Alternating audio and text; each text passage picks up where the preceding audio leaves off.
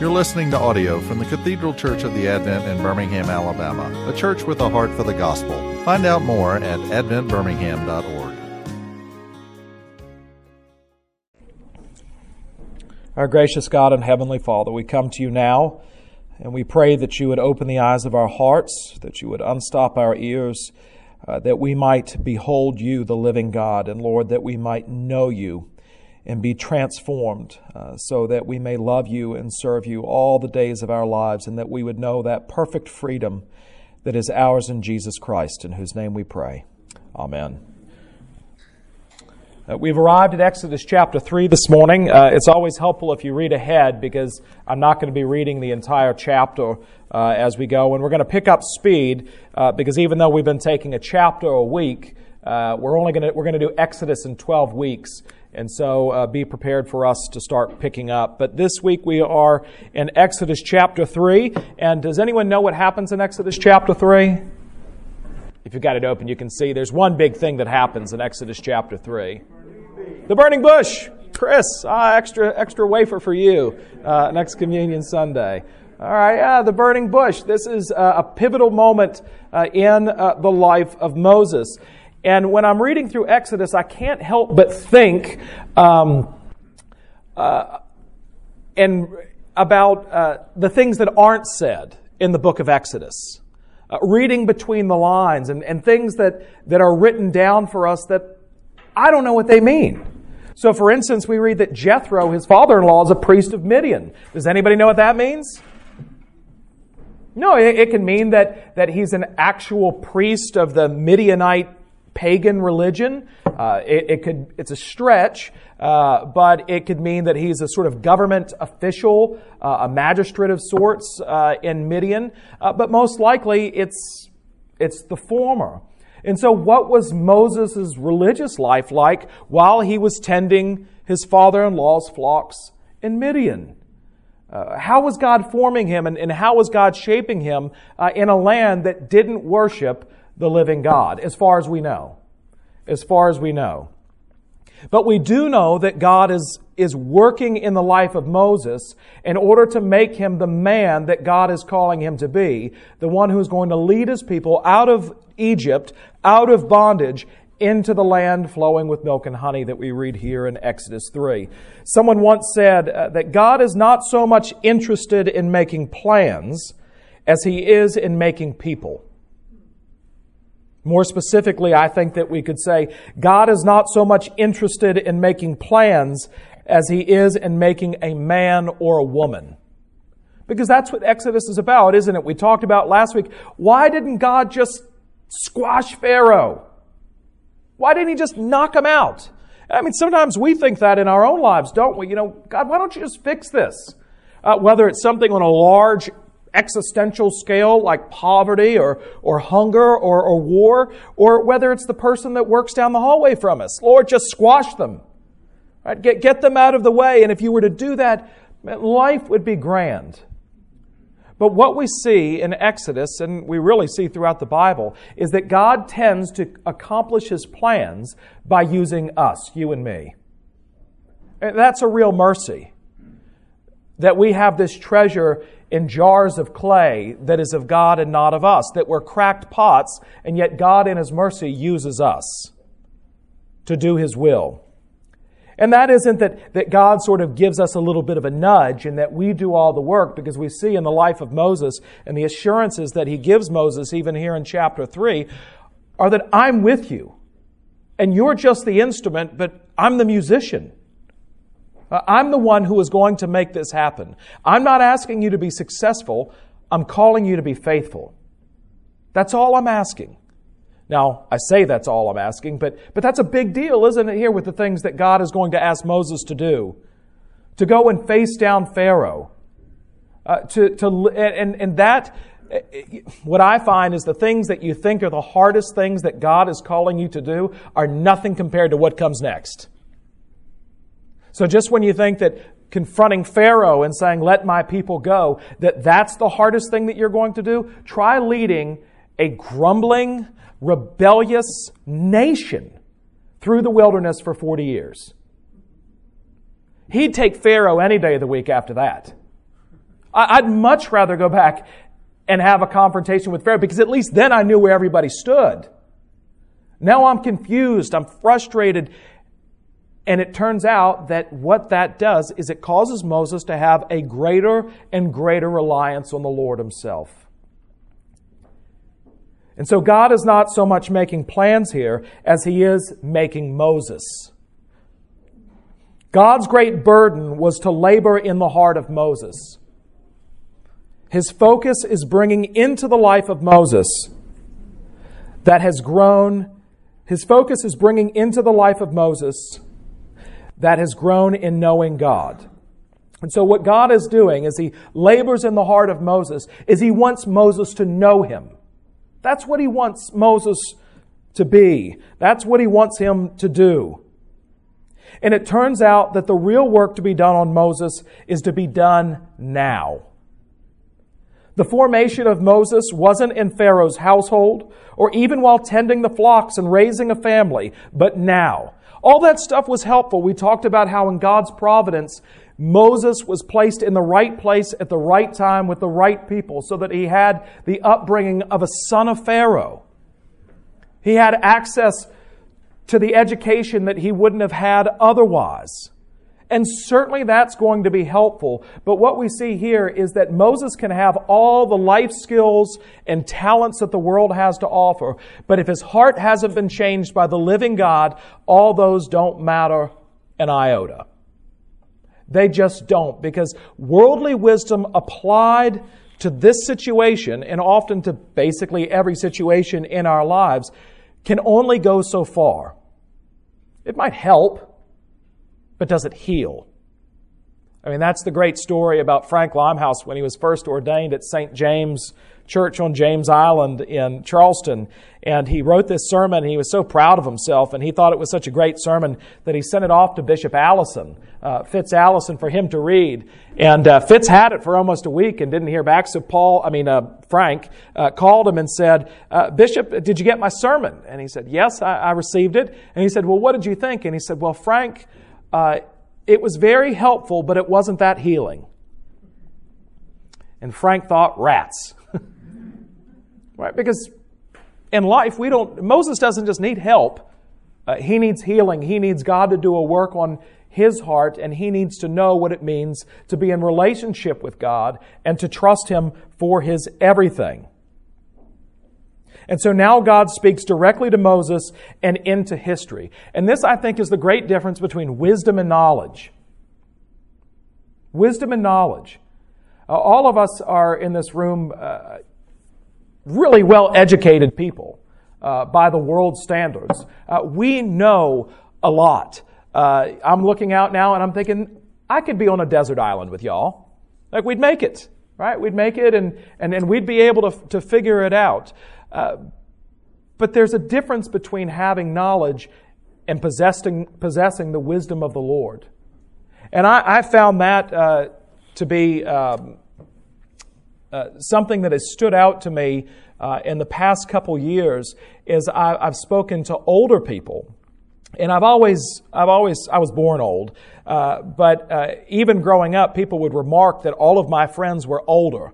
And even now, I would say that I relate to people. I'm more likely to relate to people who are older than me than younger than me. And part of it is, if you're older than me, you've been through a whole lot more. You know a whole lot more than I do, and I want to hear your experiences, and I want to know what you've been through. But I've begun to notice that there's a great difference between knowing a lot about something and actually possessing wisdom. And I think that wisdom is from knowing God. And so my prayer as I get older is that, Lord, that I wouldn't just grow in knowledge, but I'd grow in wisdom. That I would be wise in the things of God and not simply knowledgeable or wise in the things of this world. And so I often encounter people who are mature in years, but I can tell that the knowledge and the wisdom that they're bringing to the situation is actually their own life experience, which is fine in and of itself, but it lacks that depth of insight and wisdom that comes from knowing God. And we know these people, don't we? That we're around them and we can just tell that they've met with God. the wife of Derek Swan, who I've taken up a correspondence with. Kenwyn lives in Swansea. She's well into her 80s. And what caused me to take up a correspondence with her was I heard her interviewed in a documentary on Martin Lloyd-Jones. And she's the star of the documentary, by far. She's just great. And in it, she talks about her husband, Derek, was a Welsh preacher like Lloyd-Jones, had served as Lloyd-Jones' associate at Westminster Chapel, and went on to be a great pastor in the church in Wales. And she says that, you can tell, especially with preachers, in the way that they preach, that they had met with God. And she said, and then there were preachers that I would listen to, and I would think that man is all alone up in that pulpit. That poor man is all alone. And I think that that's true of Christians who've been far been with God, who've actually met with God and wrestled with God and know God. And we see the difference in Moses now and what he will become. Because right now it's clear that Moses really doesn't know God very well. But he will. Because God is constantly working in his heart and drawing him to himself. And so that with all the worldly knowledge that he has, that's nothing in comparison to knowing God. I mean, what was it that Tyndale said about the plowman? The plowman who reads his Bible has more knowledge of God than any of the great scholars in religion in Europe. And the difference being that plowman knows God. So Moses has taken on the business of his in-laws. He's left Egypt behind, and he's tending the flocks of Jethro. And while Moses is shepherding on Mount Horeb, the mountain of God, this is a little footnote for those of you who are paying close attention. Sometimes Mount Horeb is called Mount Sinai. There's a debate over whether or not Sinai and Horeb are the same place. So John Calvin believed that they were. Calvin believed that the eastern side of the mountain was called Sinai, and the western side was called Horeb. A lot of Jewish scholars believe that it was a sort of mountain with two peaks, and one was called Sinai and one was called Horeb. But there is a minority position that says that they're two different places. But as I go through the Old Testament, it does seem to me that they're talking about generally the same place. So here on Horeb, Moses sees a bush that is burning, but is not consumed. And this angel of the Lord, which means messenger, that's what angel means, is to be a messenger, is none other than God himself. And so let's pick it up here in chapter 3. We will read a little bit. Verse 2. And the angel of the Lord appeared to him in a flaming of fire out of the midst of a bush. Moses looked, and behold, the bush was burning, yet it was not consumed. And Moses said, I will turn aside to see this great sight, why the bush is not burned. When the Lord saw that he turned aside to see, God called to him out of the bush, Moses, Moses. And he said, Here I am. Then he said, Do not come near. Take your sandals off your feet, for the place on which you are standing is holy ground. Now this is where we realize that Moses lacks wisdom. He lacks knowing God. Because Moses is walking along like any of us would, and he sees this bush on fire, and he notices that it's not burning up. Well, one, if you just see a bush burning in the middle of the wilderness, you're probably thinking, well, that's neat. But then as you look closely, you see that it's not being consumed. And so Moses wants to get a closer look, and it says that he turns aside in order to go and see this thing, and why it is that the bush is not being consumed, and God stops him. Now, why does God stop him? He gives us a clue here. What's that? Save his life. To save his life? Right? So, approaching God in the way that Moses was to approach him would be to his own destruction. And he says, Moses, take your shoes off, for the ground on which you stand is holy. What I think Moses is learning here, and that we need to learn, is that when we approach God, we approach Him on His terms and not our own. That's what he's saying, because the narrative of the Bible tells us that God is actually approachable, isn't He? That God is not saying, you can't get too close to me, but actually the Word of God tells us that God desires to have an intimacy with us. And that actually is going to happen. So later on in Exodus, we hear Moses talking to God as if he's talking to a friend.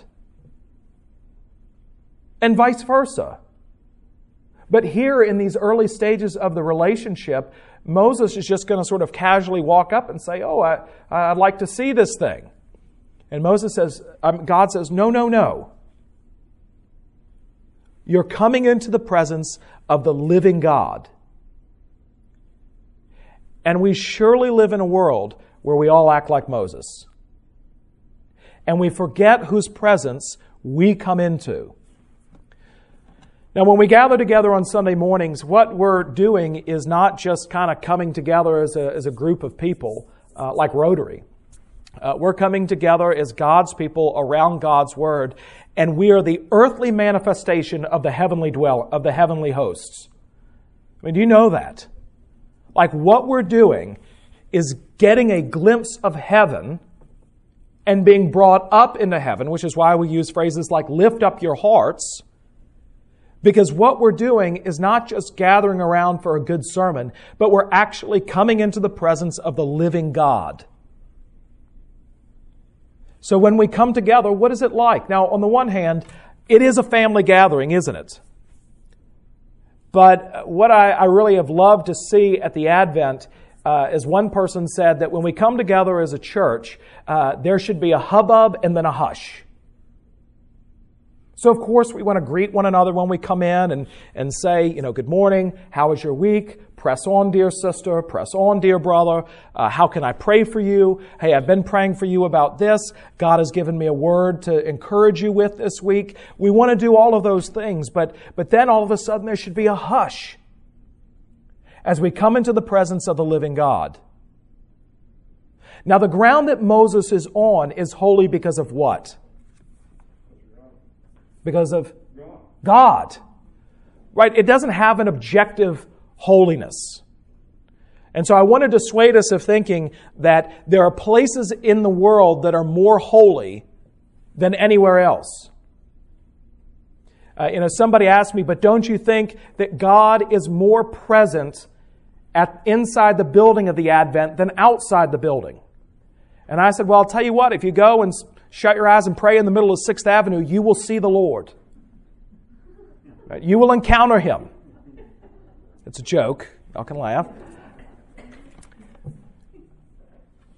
If there is a feeling that God is more present here, it's because of what we're doing and whose presence we're in. Right? That's why the articles say that the church of God is the people of God gathered around His Word, God's pure Word preached, and His sacraments rightly and duly administered.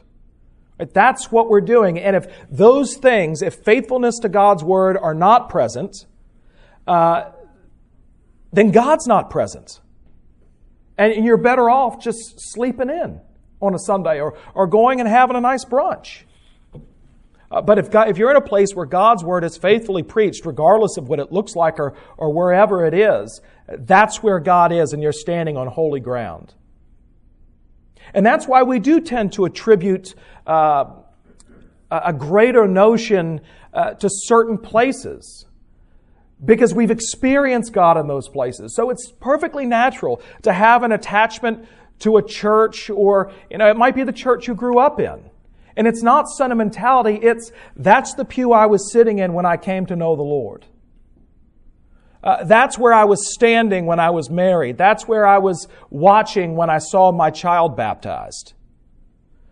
So, yes, that's a powerful way to connect us to a physical place. And yet, if God is taken out of that, then it's just a place. The real difference is where God is showing up and making Himself known and manifesting Himself to the point that people's lives are being changed for the Lord Jesus. And so when Moses wants to sort of casually walk on up to the bush, God says, no, no, no. Now, there is something special about, if you've ever had the chance, and we're trying to get over there surely, but going over to Israel to see the sights. And I like the north of Israel much better because your eyes are actually seeing things that Jesus saw. So you see the Sea of Galilee, and you're there where he probably preached the Sermon on the Mount. And as the sun goes down, all of a sudden you see this ancient village up on the hill. Lights start coming on, and you wonder, is that the city on the hill that Jesus was talking about? Or you go to Nazareth or any of these places. But then when you get down into Jerusalem, anytime Jesus did anything, they build a church. It's sort of like George Washington slept here. To the point that it's actually really hard to get any sort of concept about what happened. And when Lauren and I were there once, we were in Bethlehem. And in Bethlehem, there's this, they have this sort of marble floor. Actually, I think it's slate, but there's a hole in the middle of it and just a sort of empty cylinder. And for some reason, where they say that the manger was, and for some reason, when everybody kneels down, they put their hand down in there. And Lauren asked, why in the world are people putting their hand down in the hole? And I said, because every fourth person gets a Coke. It just sort of comes up. And our hearts are prone to do that. We're kind of hoping that some of the magic rubs off on us. But the best thing, the same trip Lauren and I were on, the guy got it right. We're waiting in line to go into the tomb. And we're in the Church of the Holy Sepulchre, which is also, that's definitely where Jesus was crucified. Archaeologically, that's where he died. Now, whether or not he was buried in this tomb or not is neither here nor there. But we were standing in line, and there was this couple in front of us, and he was a big dude. And he had this shirt on that said, "Don't mess with Texas." He had a fanny pack on, and he had Birkenstocks on with socks. Like, he was an American. There was no doubt about it. And he was getting all anxious. We'd been in line for well over an hour, and we were probably another hour deep until we got into this tomb. And finally, he looked at his wife and said, "I'm out of here. I'm just not going to do this anymore. I'm leaving." And she said, "We have come all the way from Midland or someplace like that. We've come all the way from Odessa. And you're not going to wait to see the tomb?" And he goes, "Why? There's nothing in it. It's empty." And then he took off, and I looked at Lauren and I said, "He's right. He's right." There's no, actually, isn't it amazing that there's no mention in the New Testament of the disciples ever going back to the empty tomb? Or saying, "Hey, this is where we now gather. We've turned the tomb into a little church." No, but they said, what did the angel say to them? "He's not here. He's not here." And so it's nice to visit those sites, and it's nice to have an attachment to the building. But the defining factor of what makes something holy is the presence of the living God. And so Moses was told to take his shoes off, because who is this living God? Well, he tries to tell us something about himself in the first instance, that he's a fire. And this is not the only time in the Bible that God speaks of himself as a fire. Typically, when God speaks of himself as a fire, how does he speak of himself? The fire has a purpose. Refining. Yeah, it's a refiner's fire. It's a purifying fire. And that's what God is in the business of doing, of refining and purifying, of doing the work of a spiritual surgeon on our hearts. He's a consuming fire. And of course, in the life of the Israelites, when they would get into the wilderness, how did God lead his people by night? Fiery pillar. But here is this God who is a refining fire, but this is a fire that is burning this bush, but is not consuming it. And what do you think that God is saying about himself with that fact? Speak up. Y'all have masks on, sorry. Eternal. He's eternal. God doesn't have to feed off of anything. He doesn't need anything to sustain him. He is. He is. Which is why He reveals His name as what? I am who I am. I just am. I am who I am. He's a living God, and that's expressed in His name Jehovah, which is the name that God gives us. I am. If you put God on one side of the equation, there is nothing to put on the other side. God has no opposite. There is nothing that equals Him. And He Himself sustains Himself. He's His own interpreter. He is existence. He's everything. He's the beginning and He's the end. I mean, that's a remarkable thing to think about, that here is the living God who makes Himself known to a trust fund kid who murdered someone and who now is on the lam in Sinai shepherding his father-in-law's flocks. Well, that's us, isn't it? Now, I don't think anyone here is a shepherd per se, but certainly I think that we can all identify with, if we're really in touch with ourselves and if God has done that work in our lives, that we can say, you know, I'm not at the top of the list of people that God would necessarily want. I mean, look at His disciples. They're the worst. They really are. They're illiterate. One of the things that I always laugh about in a not very funny moment is when Peter denies the Lord Jesus. Do you know one of the ways by which they were able to identify Peter as someone who was spending time with Jesus? His accent. They're like, "You're from Albertville." I can tell. Right? That's how they looked on people from Nazareth and around Galilee. I mean, just a bunch of, I shouldn't use the word, but they're rednecks. Right? They were illiterate fishermen, and then he's got a tax collector along the way. And it's just, this is not the A-team. And even when somebody does come to him, the rich young ruler, and remember he says, "Good sir, what must I do to inherit eternal life?" And Jesus says, "Go and sell everything that you have and give it away to the poor." And the man went away sad. And then they had this whole conversation about, wait a minute. One, we could have used that guy. Like, this Son of Man has no place to lay his head. That's for foxes and birds. Right? This would be great. And this guy has enough capital that we could actually franchise this thing, Jesus. And furthermore, because he seems to be such a faithful guy and wants to follow after you, if he doesn't get into heaven, who does?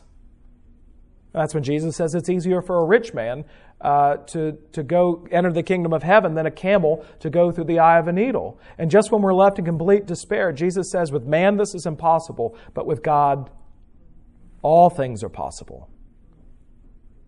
So as Moses is speaking with God, and he reveals himself as this living God, the Lord says, "I've seen the affliction of my people who are in Egypt, and have heard their cry because of their taskmasters. I know their sufferings, and I have come down to deliver them out of the hand of the Egyptians, and to bring them up of that land to a good and broad land, a land flowing with milk and honey, the place that is inhabited by other tribes at this point. And now behold, the cry of the people of Israel has come to me, and I have also seen the oppression with which the Egyptians oppress them." And so he's saying, it is impossible for you to do this, but here's my call on you, and know that I'm going to do this. And already we're only a couple verses in, and you hear God repeating Himself. Now, why does God do that? We're sheep. Right? God has to repeat. Don't you have to preach to yourself? I know I do. I mean, in those moments where I'm tempted to despair, tempted to disbelieve the gospel, tempted to believe that our God is not the living God, I have to rinse and repeat. Right? I have to tell myself over and over again, this is the God who is. And if this is the God who can deliver His people out of Egypt using this murderer, then surely He can help mend the relationship that is broken in my life. Surely He can look over my children. Surely He can provide for me. So he continues to repeat himself to Moses. And in spite of that, verse 11, Moses says to God, "Who am I that I should go to Pharaoh and bring the children of Israel out of Egypt?" God said, "I will be with you, and this will be the sign for you that I have sent you. When you have brought the people out of Egypt, you shall serve God on this mountain." Of course, we're going to get to that. All the things that happen on that mountain. But you see that it's not just Pharaoh that Moses has to contend with, because Moses is right. He says, but wait a minute. What am I supposed to tell these Israelites? You just want me to walk into Egypt and say, I'm in charge. Because his last encounter with Hebrews, what was that about? Remember, there were two of them fighting, and Moses tries to intervene and be the peacemaker, and one of them says, "What, are you going to kill us too, like you killed that Egyptian?" And people are going to remember Moses. He's not been gone long enough for people to say, I don't remember who you... They're going to know. But Moses says, if I come to the people of Israel and say to them, the God of your fathers has sent me to you, they'll ask me, what's his name? What shall I say to them? God says to Moses, I am who I am. And he said, say this to the people of Israel, I am has sent me to you. God also said to Moses, say this to the people of Israel, the Lord, the God of your fathers, the God of Abraham, the God of Isaac, and the God of Jacob, has sent me to you. This is my name forever, and thus I am to be remembered throughout all generations. Go and gather the elders of Israel together and say to them, the God of your fathers, Abraham, Isaac, and Jacob has appeared to me, saying, I have observed you and what has been done to you in Egypt, and I promise that I will bring you up out of the affliction of Egypt and into the land of the Canaanites and all these other tribes that is flowing with milk and honey. Well, that's a big task. And God goes on to give more assurances to Moses that he is going to go before him, and even to warn him about all the various and sundry ways in which things are going to go sideways. But remember who I am. Remember who I am. Well, this is a really good way to start a relationship, I think, with the living God.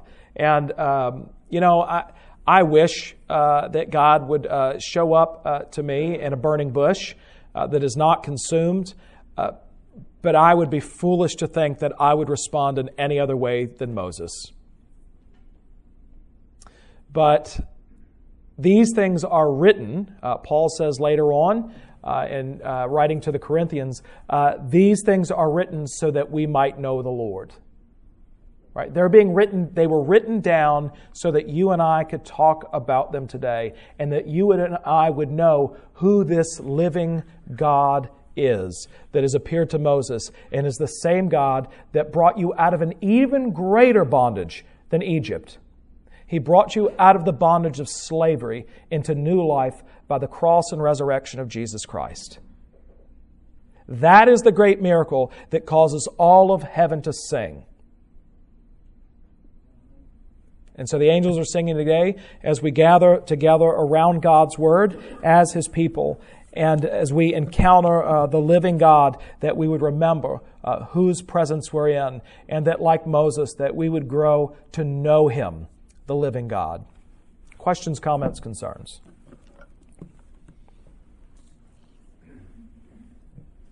When you speak of Jethro being a priest, can we surmise that in the next chapter his daughter is familiar with Abrahamic traditions, and that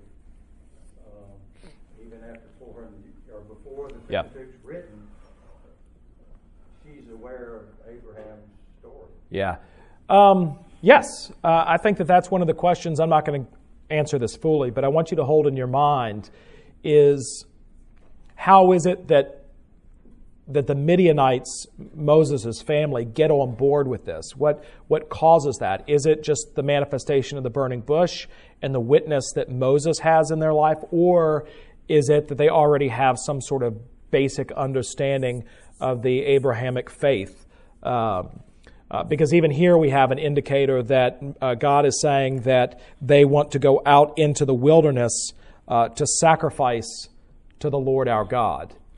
And so there does seem to be a sense in which they have some working understanding of it, but how specific it is, we don't know, except that we do know that it becomes specific for them. And I hope that you understand when I talk about a familiarity with God, the difference between a right familiarity versus a fake familiarity. Y'all ever called a customer service line and they start calling you by your first name? And you're like, you don't know me. Right? A couple years ago, Charles Gaston put up a picture on the internet when I preached a sermon on knowing God, and it has this really heavy-set biker guy that has this T-shirt on that says, "Don't bro me if you don't know me." And so, we ought not to have a false familiarity with God, but there is a way through relationship by way of Jesus that we actually can have a real familiarity with God.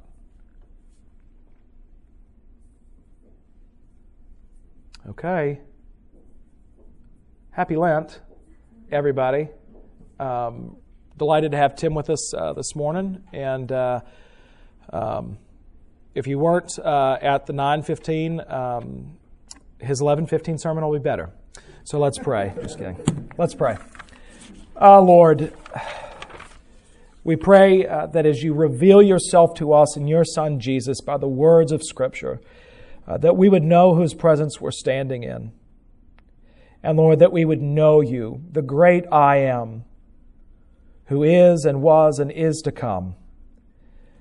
And Lord, that you would do a great work in our hearts, that we might be driven to know you in the way that Moses knew you, and that would be our all-consuming desire, and be given wholly over to you to live our lives with such freedom and sanctified abandon, knowing that you are in control. And Lord, that we would be even reckless, gratuitous in the way that we shower the grace that has been given to us into the lives of others, and that we might be given over to serve you with our whole lives, even while the old Adam battles within us. Lord, we pray that you would do all of these things for our good, but above all for your great glory. In Jesus' name, amen. You've been listening to audio from the Cathedral Church of the Advent. If you live in Birmingham or find yourself visiting, we hope you will join us at one of our Sunday services. Find out more at adventbirmingham.org.